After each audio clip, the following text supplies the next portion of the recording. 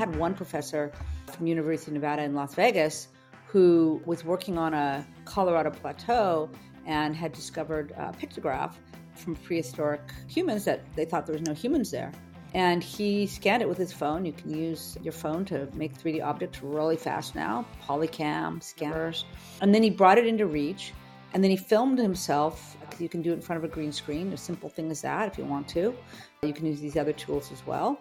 And gave a lecture about why this pictograph was so special on this plateau. So he assembled it very quickly, this plateau.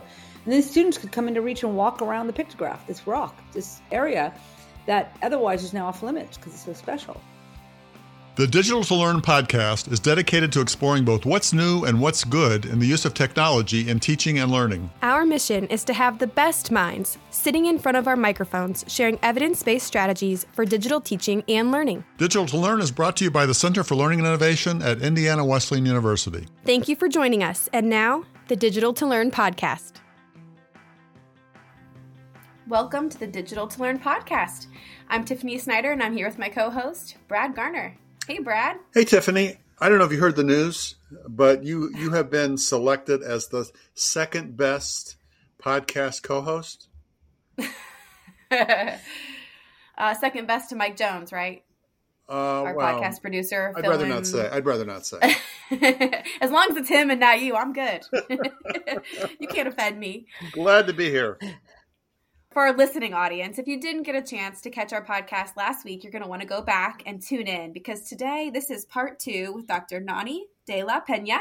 We're so glad to have you back, Dr. de la Peña. Thank you so much. I'm really excited to be here and keep discussing my favorite topic. All right, listeners, we're diving in. In your projects, empathy plays a serious role. Why is this so important to storytelling? I think my son, he's now 20, but so this was a long time ago, 8 years ago, something. I think he said that maybe he was 10 even. If you're there, if you're in that headset and you're there, you feel like this could happen to you too. And in some way, I think that's the connection, right? That humans are certainly social animals, that kind of sense of connection to each other is what glues us. But that being unseen, I think makes you really understand somebody else's story in a way that, frankly, I truly believe that no other medium affords. I've done this enough now. I've made enough pieces. I've made them with PBS Frontline. I've made them with Nova. I've made them with New York Times has brought my stuff in Wall Street Journal. I've done this with major news organizations. I would say that these pieces still have a more engaged people in a way that they really deepen their connection and they deepen their understanding. And frankly, if it's the right story and it's told right, you really do have a way to connect via empathy for other people when you use these headsets that I think is unique.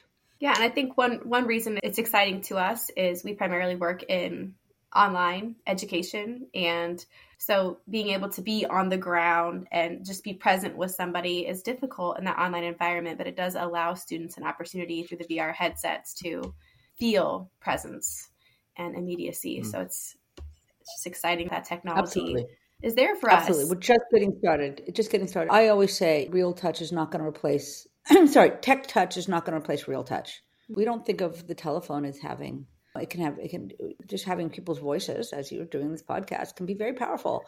Television didn't get rid of radio or podcasts. Television didn't replace film. We just have a new tool that it's going to get more and more robust and super powerful as a way to connect. Absolutely.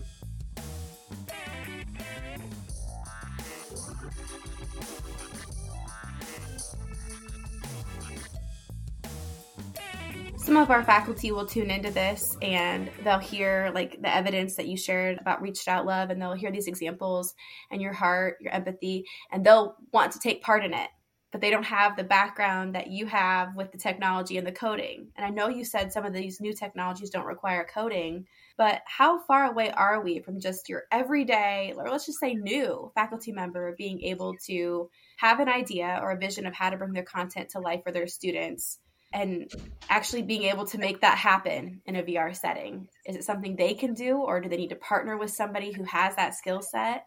Where are we at? I welcome anybody who's listening to the podcast to poke around at Reach.love. We got some pretty good documentation. We're making some bug fixes right now too. We're always making it better. In fact, we're working on putting some AI tools directly to Reach as well. If you're going to make something super robust, you're going to probably still need help from artists and engineers.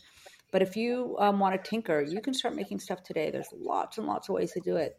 Luma Labs has something called Genie now, and it is a text to 3D model. You can type in, give me a gingerbread boy, and it'll give you a 3D model of a gingerbread boy. So you don't have to actually know how to even make these tools anymore. Now, a gingerbread boy may not be useful for an academic course, but that's just happening. This is just happening so fast. That said, what is the story you want to tell? How are you going to make sure it's conveying the educational information you want? And that's why with Reach, you can try to start assembling these pieces. The more robust you want to be, then you're going to want to move to the larger game engines right now. Reach is really just a labor of love for me, and it hasn't had the investment that major companies have had, but it worked pretty darn well. So if you want to tell some stories, I'd love to see what you do. I had one professor from University of Nevada in Las Vegas who was working on a Colorado plateau and had discovered a pictograph from prehistoric humans that they thought there was no humans there. And he scanned it with his phone. You can use your phone to make 3D objects really fast now, Polycam, scanners. And then he brought it into Reach. And then he filmed himself, because you can do it in front of a green screen, a simple thing as that if you want to. You can use these other tools as well. And gave a lecture about why this pictograph was so special on this plateau. So he assembled it very quickly, this plateau. And then students could come into Reach and walk around the pictograph, this rock, this area that otherwise is now off limits because it's so special. And so he could give a asynchronous lecture, and they could come and walk around the actual rock. And immediately he conveyed his lecture in a way that was much more visceral, better understood. He built it really quickly. And it was simple pieces. Filmed his lecture in front of a green screen that you could just throw up in your living room, and took this model rock and then provided who these peoples were, what they knew really fast. So that's a kind of example of how easily professors can use this tool. I'm sensing a theme here from the work you do, using VR to really bring people together, to connect them with one another. Yeah, this is absolutely one of the things I'm doing. We're just working at Arizona State University, where I got tapped recently. I got asked to start a new center on narrative and emerging media, but in Los Angeles, which is interesting. Oh, wow. We have a couple of buildings in downtown LA, and I'm creating this whole new center. We just graduated our first cohort of students, graduate students, and my student actually ended up at the Venice Film Festival premiering his project there after winning South by Southwest, et cetera. It's already working quite well, but we're starting something what we call a lab of civic affection in order to let people collaborate from different walks of life to make each other's homes or spaces they want to share.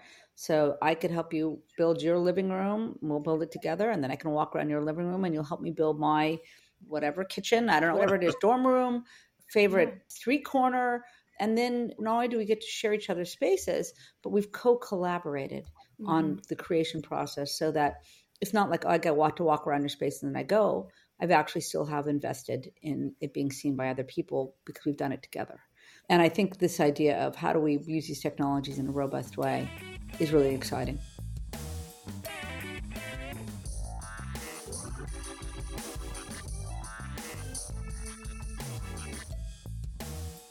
So another theme in the work you do is immersive storytelling. What are some emerging trends that you find to be most exciting? I know I opened the show talking about Gaussian splats, which I find a super exciting new way for immersive trends to be going. But there's some really wild stuff being done on sound that you feel. So actually frequencies you might not hear, but you might feel them. You know what a big deep bath sound does to your body. So if we're able to think about haptics and maybe haptics through sound, one of our other labs at my new center is what we call a Haptics for Inclusion lab. And we, with the International Documentary Association, identified 9 disabled filmmakers. And now they're coming in and they're using haptics to tell their stories for you to understand the stories they want to tell. I know we're doing a prototype using sensors in a couch so you can sit down and be in somebody else's body while you're in the headset. So this is another part of my efforts to include, right? And this is why ASU brought me in, or why I joined after running my own company for so long, was this idea that the charter is you're measured by who you include and not who you exclude and how they succeed. And it's that inclusion that, as you pointed out, to connect people is and has been one of my goals all the way through my journalistic career. When I taught myself to code, to make Hunger in Los Angeles, all the way through, the goals have been these kind of connections. And so it's been really fun to be at ASU and start to do this. So I welcome any students who've worked with professors who want to come and get a master's degree in these kind of arena. We would welcome it. I think Tiffany and I will be signing up for that. So we already recruited 2 new students today.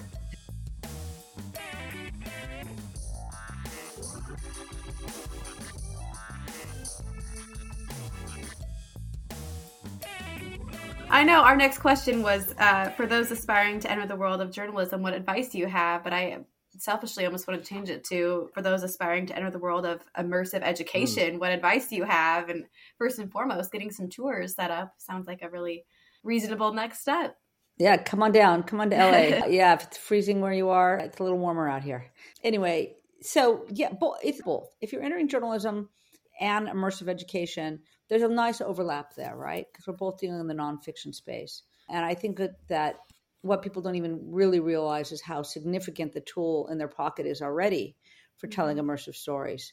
You don't even have to have a LiDAR camera anymore, where most of these more advanced phones all had LiDAR cameras to let you capture in 3D.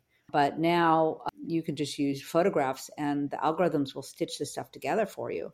So if you need to display something between that and Gaussian splats, right now those are static, but the Apple Vision Pro is offering apparently some capturing 3D with video that'll play back on their headset. My advice is you start looking at this and saying, hey, hang on, these new immersive tools and technologies are advancing very quickly. And the display opportunities are also moving forward. It's hard to imagine what the iPhone was like. You couldn't even, I think the first one, I don't think you can even take photos on the first iPhone. I can't remember. You certainly couldn't record video. And that feels ubiquitous. It feels like it's always been there. This is what we are now. We're really continue to march forward in capturing and playing back our real world as it actually is. And for both education and for journalism. Those are really interesting and important steps forward that you should embrace instead of letting it scare you.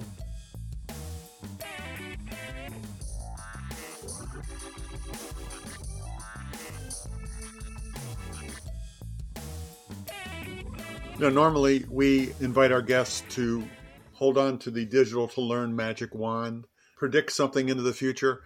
I have a sense that you've already been holding on to that magic wand for several years. But there must be something that you're thinking about for the future that you could create by waving that magic wand. What would it be? I know. I feel like we're so close now to being able to record video into 3 dimensions, right? That to me was one of the biggest magic wands that I wanted, right?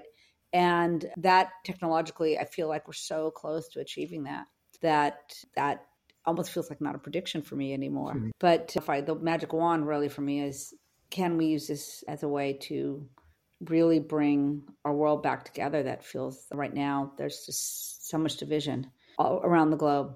We have a community among our XR group. We call it XR because it's virtual reality, augmented reality, extended reality. So we were trying to figure out a combination word. And right now the vernacular, we're calling it as XR. And frankly, we've been talking about getting together as a web XR for world peace. So there you go. There's my last thing, is hoping that we look into the future and it'll be an opportunity for people to connect in ways that can bring us back together again.